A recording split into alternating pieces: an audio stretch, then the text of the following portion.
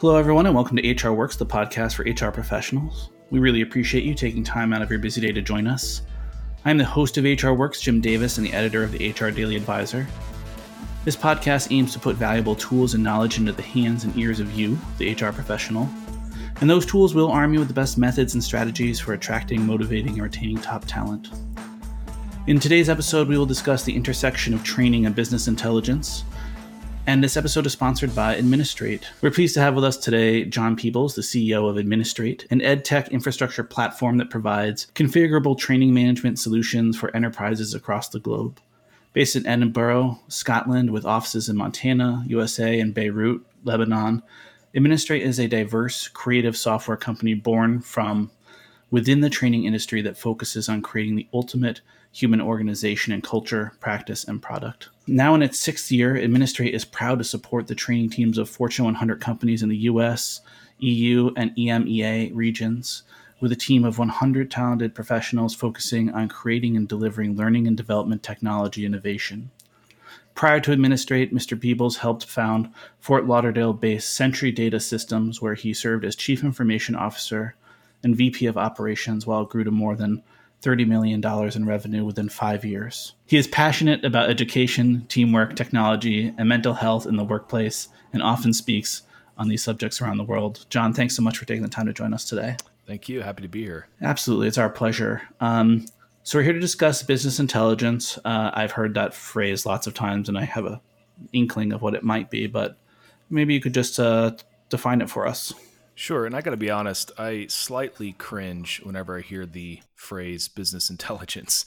And the reason for that is I went to school, college or university, as they say here in Scotland, to study as a computer scientist. And so it's a broad term that covers a lot of things. And the techie deep within me somewhere just revolts a little bit when you hear this phrase thrown around. Often the idea of buzzword bingo comes to mind. So, but what we're really talking about in terms of training, HR, education, the things that we think about a lot with regards to business intelligence is kind of going beyond the simple activity-based metrics that tend to dominate within the learning landscape and the learning product landscape, and trying to find deeper trends that are more meaningful or maybe hidden from first glance, and using those to really drive business results or get the results that you need from the training that you're trying to deliver. When you say activity-based metrics, what do you mean? So a lot of times when you start thinking about how to measure a training program, you think in terms of, well, how many learners did I get? How far did they progress? What did they learn? What were their test scores? Things of that nature. And all that stuff's important. But the analogy that I like to use is maybe bringing it into the real world. I'm a huge sports fan. And we've probably all heard of, or at least maybe seen, the movie Moneyball.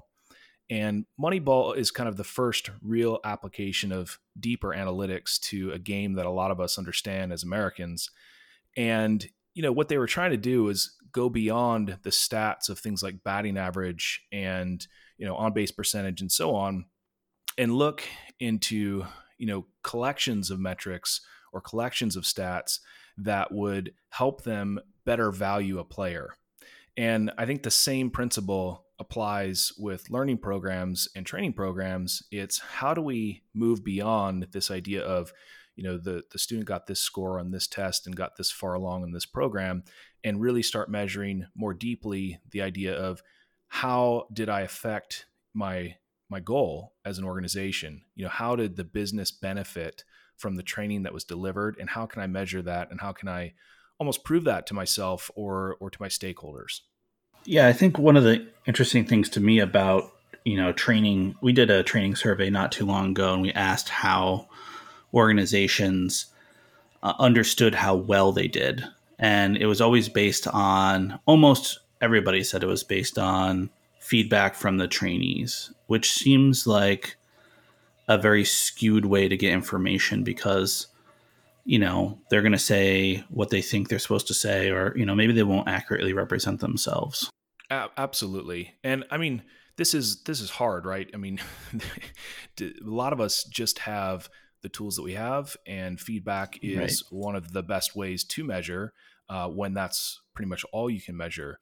And so really for us at Administrate, one of the things we've been thinking very deeply about over the last few years is how do we break out of this cycle of I just have these very learner-centric, almost surfacey, I don't mean that in a pejorative term, but just surfacey metrics.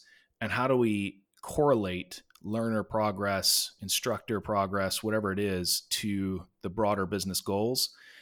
Because that's when you can actually start looking at trends. One of the examples that I like to use is from my high school. I grew up overseas in China and went to an international school. And that meant you kind of had some unique challenges. You had students of varying levels. A lot of these kids were learning English for the first time. That'd be the first time they'd ever been in an English-speaking school. And you had folks who were native English speakers. And it was difficult as a teacher, right, to both teach to a class that had widely different levels of language ability, but also it was difficult to measure. And so what would happen is this calibration was really hard. And that meant that, sometimes I could get away with turning in a pretty crummy paper because it looked good, relatively speaking. And so the teachers were trying, my mom was one of these teachers, and she realized what was going on. And so what happened was they started actually collaborating across classes with all the teachers together. And they devised this kind of like grading system that transcended just the individual class. And so, your English paper would feed into your social studies paper and so on. And that's where they started seeing patterns, and they could more accurately measure and calibrate to each student's ability.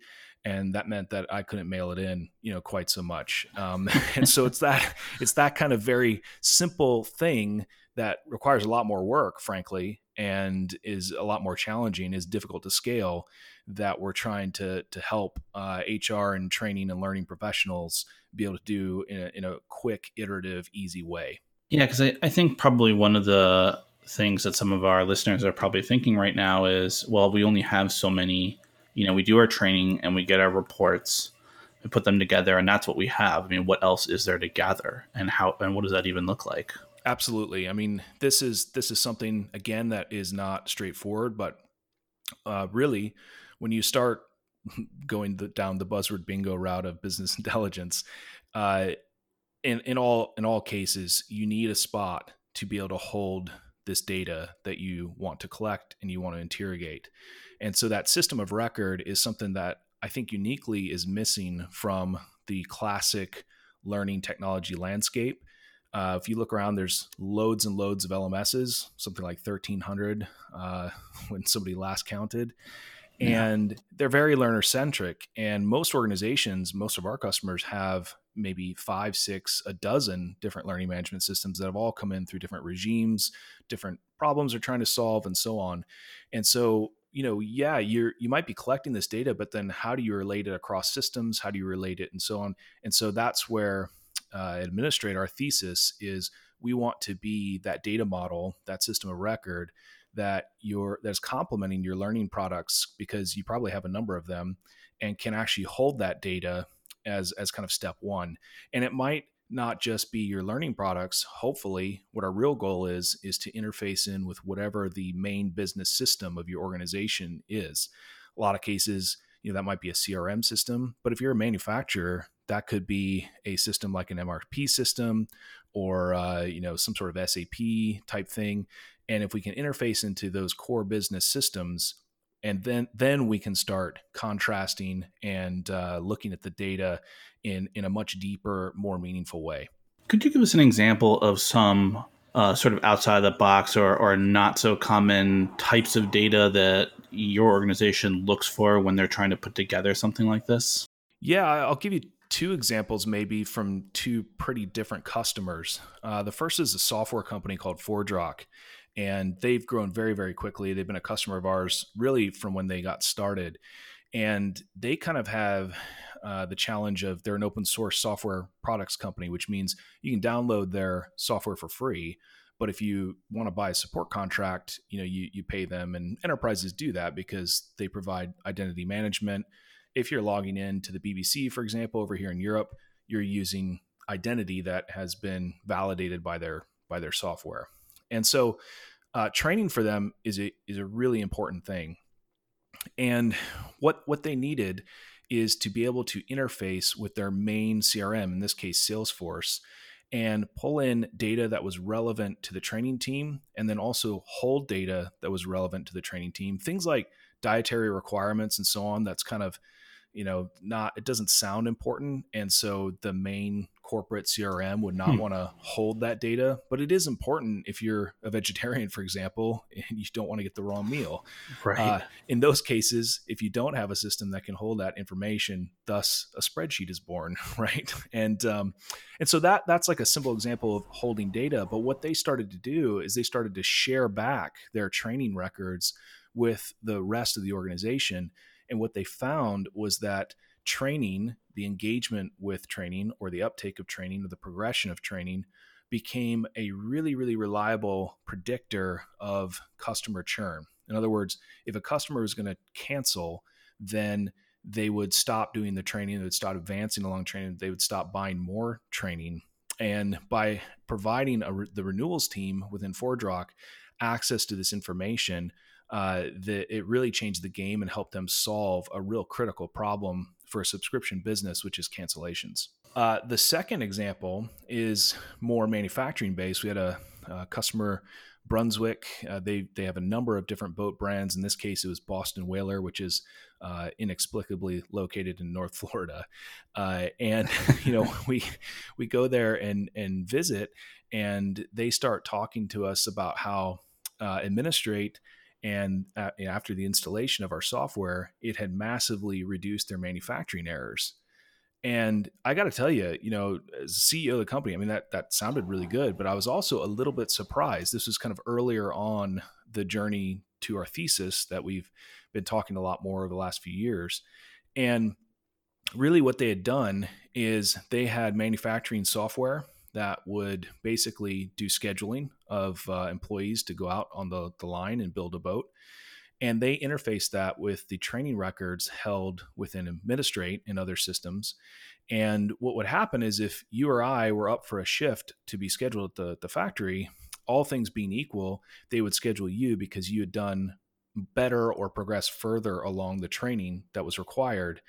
And then once you showed up on the assembly line, you would only be able to access jobs like, and say, I don't know, install this propeller that you had been trained for.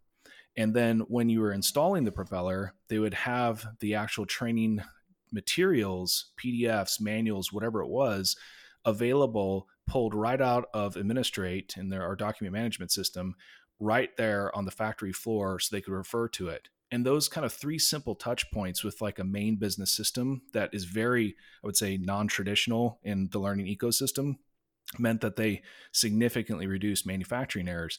And it sounds obvious in retrospect, but that's the type of thing that we really look for, is what is the problem that the organization is trying to solve. In their case, they were trying to grow very quickly, double in size in 1 year, and they wanted to maintain or improve quality. And so that's when we find that to be very satisfying. Yeah, that's very interesting because, part of what we do here is we also have a whole, besides HR focus, we have a safety focus. And me and my colleagues, one of the things we always talk about is the problem with safety professionals is that they're so often in the field, and we have some similar stuff when it comes to manufacturing, construction. Things like getting content onto a mobile device or getting content onto a tablet is critical when it comes to people that are in the field because they aren't at a computer all day. It's the idea of someone, on the manufacturing floor having these documents available to them as a, not an afterthought or like, hey, just use your phone. That's a really great concept, and it's a kind of an interesting solution. Yeah, and it also just subtly reinforces the importance of training, right? Because if it's right there, if you know that schedules are being determined based on it, and you know that, it's right there and you can refer to it, it just really reinforces this stuff is there to help you, not to be yet another thing that's annoying and, their system you have to log into, and, nobody likes to feel that way. Yeah, and it occurs to me that sort of inherent in that particular solution at the boat manufacturing company would be you could really easily identify where you're lacking in training and what skills are not there. If you only have one guy who can install props, then here's an area where we can focus. And I can only imagine how massively valuable that would be to an organization. Yeah, absolutely. It also helped them reduce involuntary employee turnover. And it's this really kind of almost insidious thing that was happening, which is they are hiring folks, and it's probably like most manufacturing environments. I may have worked as a line worker at a Mercedes plant. If I change jobs and go to a Honda plant, okay, I'm still doing more or less the same thing, but the factories are going to be configured completely differently, right? So I have to be trained no matter what. And they would have good people showing up that fit their criteria, going through a training program. And what was happening was they would get to a fiberglass section, how to fiberglass this hull, and they would fail. And from Boston Whalers' perspective, that was just part of the normal thing. Some people are good at fiberglassing and some people aren't. And some people need a few more sessions in order to get it down, particularly if you've never done that before. But the learners were saying, oh my goodness, I'm, on week 2 of my probation period. I totally failed that. Everybody else did better. And they would just quit. And so what happened was, by being able to see and correlate, oh, wow, these people that are good are quitting. Where and why are they quitting with the training records? They could say, everybody's quitting after fiberglass. Then they started asking why, and then they started interviewing these folks, and then they figured out we just need to actually set the stage a bit better and say, look, it's normal to fail this. In fact, we'll even have a separate track where if you didn't get it the first time, you'll go down this other additional, more intensive track of training. And that just really, really helped them with their recruiting efforts. It's very interesting. One of the things that, as you're talking about all this, that occurred to me is that, I was at SHRM Expo a few years ago, and they're talking about this sea change in HR solutions, which is, before it was all about having a solution that does everything, or just having a solution for everything, for every part of your job. And, you mentioned there's 1,500 learning management systems out there, or, training systems. And there's thousands and tens of thousands of different HR softwares that all do so many different things. And what they were talking about was the next innovation is going to be integration of those systems, and systems that can take any kind of system and integrate it. And what you're talking about with your software is something where you basically have very bravely said, I can integrate with anything. Yeah. What's that been like? Well, it hasn't been easy. But it has gotten easier over time. And I think the reason is because we've just very specifically said our goal is to be infrastructure. And sometimes I joke and I just say, we make boring business software, right? It's just, there's nothing sexy about it. But what you can achieve with it gets us very excited. And in order to do that, just to get technical, we actually had to make a pretty big shift in 2016. And we said, we are going to become an API first company. And by that, it just meant that we had to embrace this idea that the data model and the interface with that data model is really our goal. And yeah, we want to have a nice UX, and we want to have opinions about things, and we want to be good. We're really good in logistics and scheduling and resource management and stuff like that. But we are never going to be the best thing in all things. And actually, we want customers in particular to have the freedom to experiment, the freedom to change out systems or have multiple systems, the right tool for the right job. And as organizations evolve, the tool set will evolve. Over the life of a customer relationship like ForgeRock, they've gone through a number of different tools as they have grown and evolved. And we think that's a feature of a well-functioning platform. And so by making this shift to be API first, it meant we had to really retool how we were building, how we were thinking about our product, and so on. And that then set us up for some of these successes where now, we have out of the box integrations, but a big part of our implementation process is just understanding the broader tech stack, making sure we can plug into it, and then being able to do that and deliver on that. And the API is the geeky exciting bits maybe for people who are technical, but actually non-technical people can look at our API, look at our developer portal, and actually start to see, wow, I get to access the guts of this platform just like any engineer would, and just like the engineers that work for us do.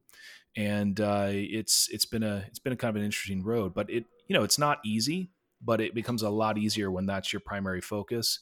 And that's where I think we are pretty different from those 14 or 1500 products out there in the market, because they've done a great job focusing on the learner, and that's just not our focus. Yeah, I mean, it seems like when I interview training experts, and when we do training surveys, which we do somewhat frequently, you can offer people as much training as you want. You can be as detailed with it. You can have thousands of courses, but if you don't have a way to manage it, and then I think even much more importantly, if you don't have a way to check in on people later on, which according to our research, most people don't check in on the initial training they've given, you literally lack the ability to know whether it worked or not.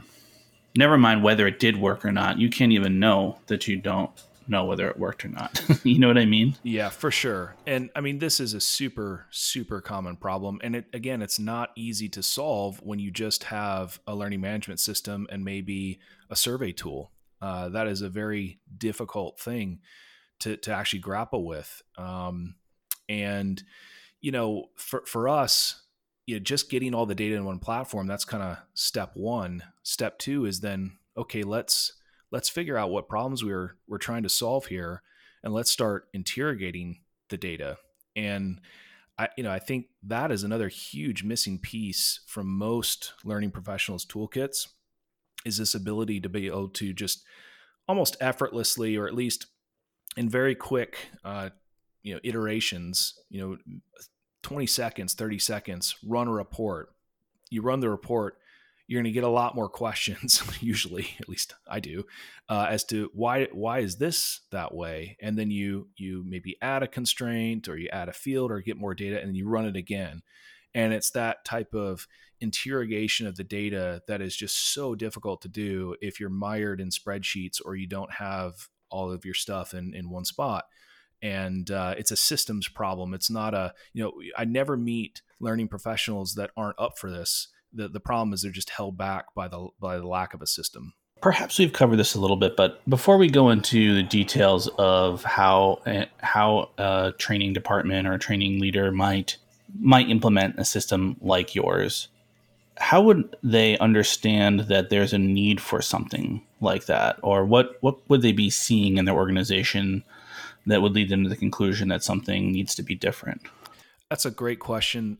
For me, I think, one of the things that I think is very difficult when you are a leader in a training or learning function is being able to justify budget and being able to feel like you are helping to move the needle on whatever the goals of the organization are.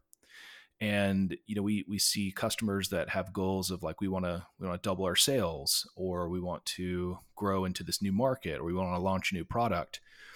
A lot of times, most people around the table, the leadership table, have a very clearly defined mental model of how they want to engage with that challenge.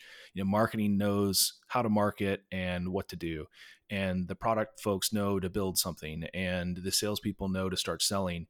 And you kind of get around to the training team, and they're maybe living more in the world of compliance or onboarding or whatnot. And it's like, how do they move the needle, and how do they demonstrate they're going to move the needle? Because by doing something new, maybe a new initiative or whatever, it's going to cost money and time probably. And then how do they justify that? And so for us, it's really just about, can you confidently answer that question and tie it back to whatever the goal is of the organization? And if the answer is no, or if it takes a lot of time and work, that's probably something that you should think about. And that probably means there's an issue somewhere along the line that could maybe be solved by having a platform. Would you say that there's anything, a large portion of our listenership is departments of one, smaller HR teams. they probably don't even have a training team, or if they do, it's the same person, it's their HR person. What advice would you have for them that, how would you help them understand how to even get started, or how to frame their training in such a way that they could eventually benefit from something like what you offer?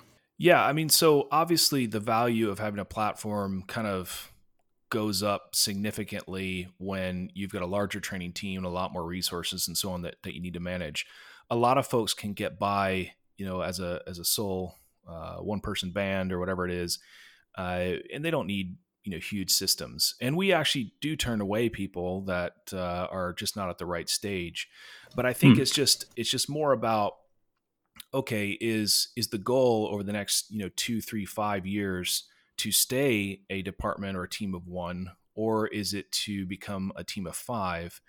And what's driving that? Are you trying to sell courses and become a revenue generating center? Is the organization to be growing? Is there, what is the driver between now and the future?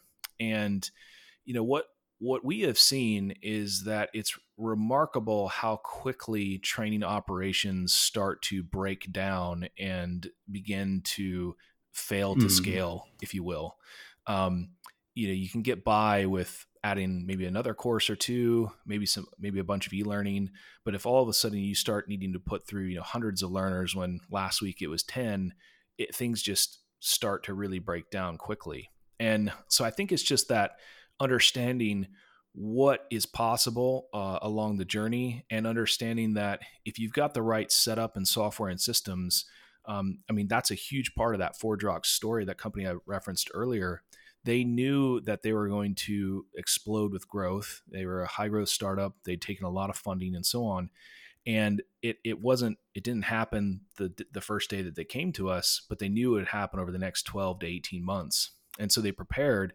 And then when they got under heavy growth, they were still a training team of 4 or 5.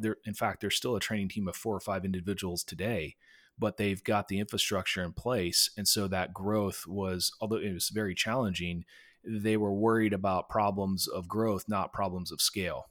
And that for me is the main thing to keep in mind. You show up at a new role, or you've been in a role. Are you going to grow? And if that starts to happen, why is it happening? And how are you going to scale? What would you say? I'm going to ask 2 similar questions. The first one is, when you go in to see your clients for the first time, what would you say the most common mistake that they make or have been making would be? So, mistake, I chafe a little bit almost at that, because I deeply empathize with folks who are struggling with these challenges.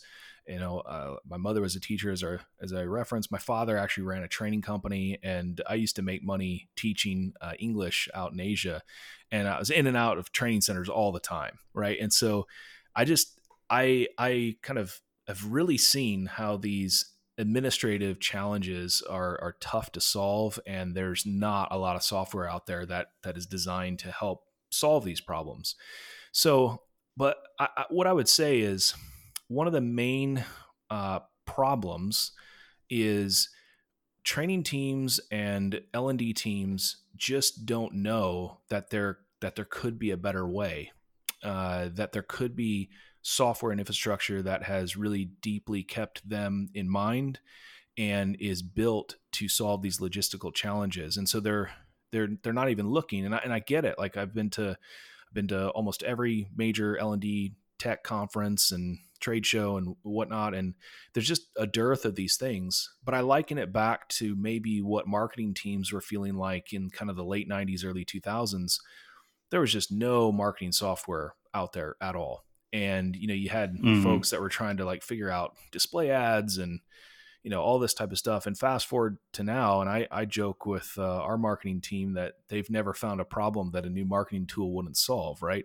It's just like this huge ecosystem, and they have platforms, and they're thinking deeply about data. And, half the people on our marketing team are learning SQL and all this stuff. And that's kind of the transformation that I think L&D needs to go down. And so what happens is, when we talk to customers or prospects, you just wouldn't believe the amount of training teams and resources and time and the huge companies that are running their entire operation, or at least a huge, multi-million-dollar piece of their operation off of spreadsheets. And that's probably the number one thing. We joke that our number one competitor is Microsoft because they make Excel, right? And so these spreadsheets of doom exist, and that tends to be the most common thing that is like a really easy problem to solve right out of the bat. Yeah, earlier you said a spreadsheet is born, and I immediately thought of that 1916 poem by Yeats, Easter, "A Terrible Beauty is Born." Which is probably one of my favorite lines, but it's also, that's always the solution, isn't it? Let's make another spreadsheet. I mean, when I started this job, I could fit all the spreadsheets I needed on the tab at the top of my, either at the top of my folder or at the top of my, my browser. And now it's like, no, I have like lists and lists of them. It's endless. Yeah. And the insidious thing is now it's like, oh, well, the next evolution in spreadsheet is a shared spreadsheet, a Google Doc, right? And it's like, okay, that is an improvement in collaboration. I can now store even more data that might be wrong in there, but it's then how do you query it back? And that's where it just all starts to fall down badly. My my other question that was related was, have you ever come into either a new client or somebody that's been using your software and they pleasantly surprise you, like they were doing something so right and you're like, oh, I never thought of that before, or that they used your software in a way that was really illustrative to you? Oh, all the time. I mean, well, that Boston Whaler example is probably one of the better ones. Right. I mean, we didn't come up with that, right? And we didn't come up with this idea of sharing the renewals data that ForgeRock, had, or the training data with the renewals team. That to me is evidence that it's working. We talk about, kind of this progression that customers or prospects will go through. And that is, kind of the first, it's kind of like Maslow's hierarchy of needs, right? Bottom of the pyramid is things like water and food. And the very top of the pyramid is like, where the hell is my free Wi-Fi? These first world problems, or, my cappuccino was not warm enough or whatever. And for us, what we see customers doing is they'll start at this bottom base level, which is, let's just get everything organized. Let's get everything, put into a system. And then the second thing that they do is they start integrating more and more systems. And once they have done that, now they can actually start to analyze what is happening, because they can get, for the first time, get this holistic view. And that's where these very creative problem solving exercises and activities start to take place. And the story that we tend to tell, or, I love basketball. And so the story that I usually refer to with basketball is the Moneyball edition of basketball. And that's a player called Shane Battier, who played for Duke, which is a team that I hate, I've got to be honest. But this guy was a great player, caused my team a lot of heartache. And, what happened was the Rockets had signed two valuable players. They were approaching the salary cap, and they were trying to find, how can we find a player that's undervalued in the NBA that can complement these other two stars? And, they started looking around and actually doing some deeper analytics beyond just the stat lines. And what they found was that whenever Shane Battier, who is kind of this average NBA player, is excellent in college, but just kind of average NBA player, whenever he was on the team, whenever he's on a team, they would just start winning. And they couldn't actually point. If you actually go and look up his stats, they're awful. I mean, they're just not good. He's not a great shooter. He's not a great rebounder. Like all of the stats that they track in basketball, he's just not very good.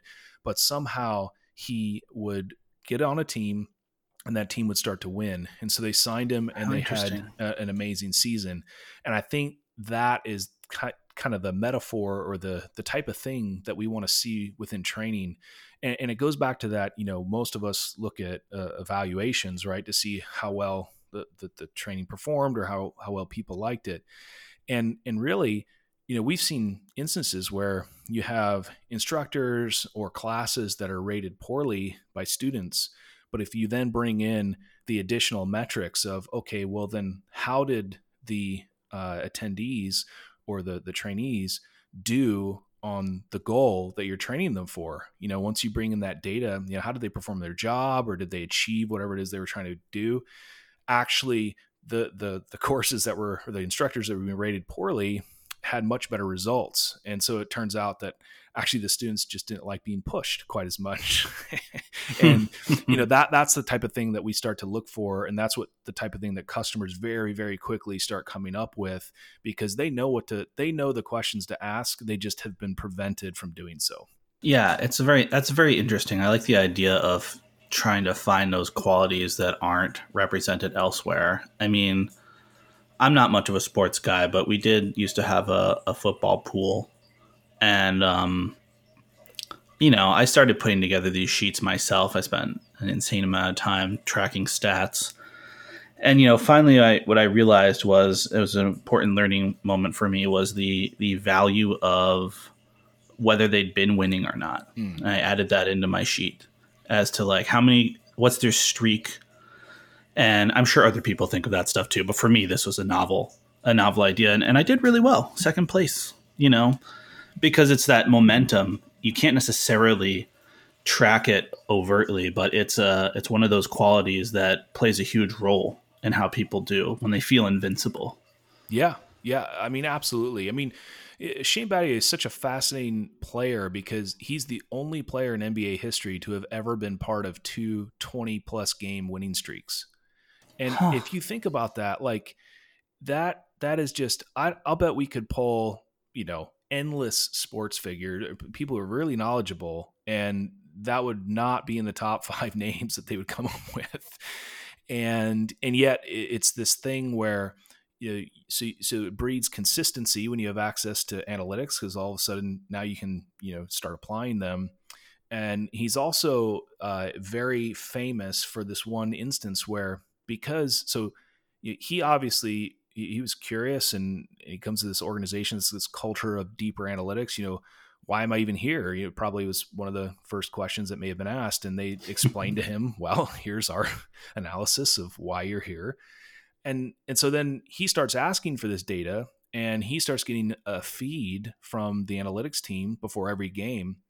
And he realized that the guy he was supposed to be guarding in one game was on a different rotation and actually was not starting that particular game. And so Shane Battier goes to the coach of the Rockets and says, will you please not start me tonight so that my minutes can match up with the guy that I've been matched to defend against minutes? And so, that just, the coach was quoted as saying that just never happens. People are saying, please don't start me, because I've read this analysis, but that kind of democratization or that access to analytics moves it out of just this, white tower, maybe situation that might exist. We speak to a lot of high level people at large organizations who say, oh yeah, I've got all the data I need. Right. But that's because there's teams that are whirring away in the background, coalescing all these spreadsheets, and they're the only ones. And then, if you don't want to ask the questions that your boss is asking, well, you're just not going to get the answers. And so if the entire team or the broader organization can have access to this analytics, now you've got this culture of being able to dive in there and solve problems, and it becomes super powerful at all different levels. Well, John, it's been a real pleasure talking to you today. Thank you so much for taking the time. Thanks so much for having us. Our pleasure. Listeners, we're always interested in suggestions you might have for what we should cover next. Please feel free to reach out to us on Twitter at HRWorks Podcast with your suggestions, thoughts, and concerns, or if you just want to say hi. Thank you for listening. This is Jim Davis with HRWorks.